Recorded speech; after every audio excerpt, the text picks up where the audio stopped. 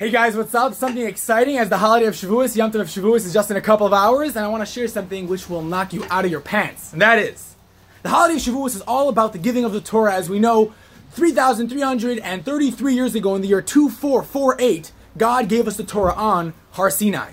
The question is why? And I ask why because before the giving of the Torah, Abraham, Isaac, and Jacob all fulfilled it. It was around. What changed? What was so special about this giving of the Torah, which we mark it as one of the greatest, if not the greatest event in Jewish history?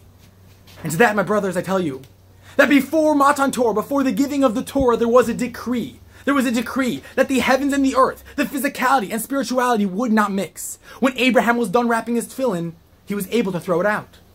When Isaac was done, doing a mitzvah, when he was done with his siddur, he could throw it in the garbage because things did not get elevated. They were done with the lulav. It was garbage. Why? Because there was this decree. Only after the giving of the Torah was this decree broken. And from then on, from 3,333 years ago up until this date, we now have the ability to affect and to elevate the physical items which we use for the mitzvah.